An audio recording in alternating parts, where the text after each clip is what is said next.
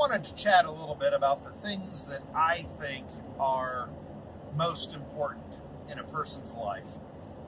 And these are my higher values, and they might not be yours. I actually did a piece on values, and I listed a couple hundred, and then I narrowed it down to 100 values. There are a lot more than 100 or 200. We each get to choose what is of value to us. It's a subjective thing. But once we've decided that, we can then kind of put those values into use in our life. And the ones that I have decided are of greatest value to me, the values that I think are most important, that I'm going to build principles out of, I thought I would share those with you today. And one of the biggest ones, I think, is integrity, honesty. And that one encompasses a number of subgroups of that, or sub-things. So part of integrity is, if you tell somebody, yeah, I'll see you at 8, being there at 8. So I guess in this sense it is including timeliness, not being tardy, reliability. This is part of integrity. Integrity isn't just whether or not you will lie to someone blatantly, whether or not you will steal something. Integrity is saying, I'll do this thing, and then doing that thing. And it's not trying your very, very, very best and really, really, really, really trying hard. It's doing that thing. And so then, if you're not sure you can do something and you want to keep your integrity, then word things differently. Say, I'm going to shoot for being there at 8. We'll see how it goes with the snow on the roads. I don't think it'll be any later than 8:30 unless it gets really bad. Now somebody knows what to expect. And they can then judge, and if there's horrible snow on the roads, then they expect you to be a little bit late. But generally, don't make any promises that you can't keep. That's integrity. Another thing that I think is important is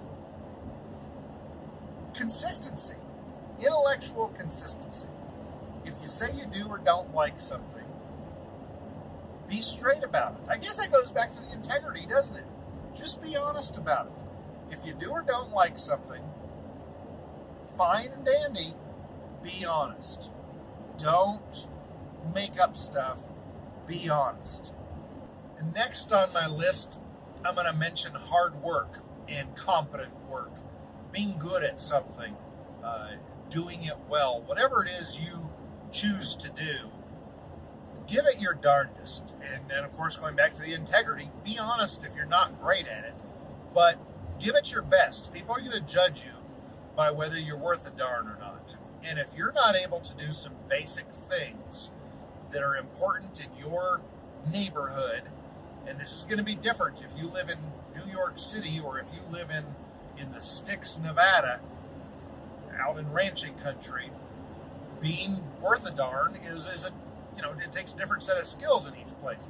Now, there are some things that overlap, and I'm speaking mainly to men here, but whoever wants to take this message, take it. You should be able to defend yourself. I'm not saying you need to be a big, bad fighter, but you need to know some basics of how to not be taken advantage of. You should be able to do okay for a few minutes at least with somebody your own size that tries to pick a fight with you, steal something from you, hurt somebody you love, etc. You should be able to handle yourself around that person. You should be able to change a tire. Doesn't matter if you're in New York or back in Ranch of Nevada. Yeah, you need to know how to change a tire. You need to know some basics like that. There's some man skills that you just ought to know. And again, I'm speaking here mainly to men, but if you're a gal that wants to know these skills, my gosh, I strongly recommend it. It sure isn't going to hurt you to know how to do this stuff.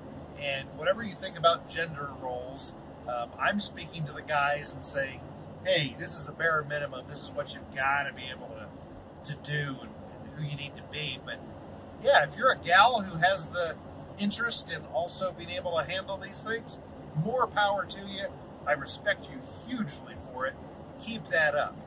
So we've talked about integrity. We've talked about intellectual consistency. We've talked about being good at what it is that we do and knowing how to do, at least a good handful of things that people in our area should be able to do. What else is important? What else do you put on that list? I'm thinking that list, it's not all inclusive, but boy, does it ever cover the most important things well.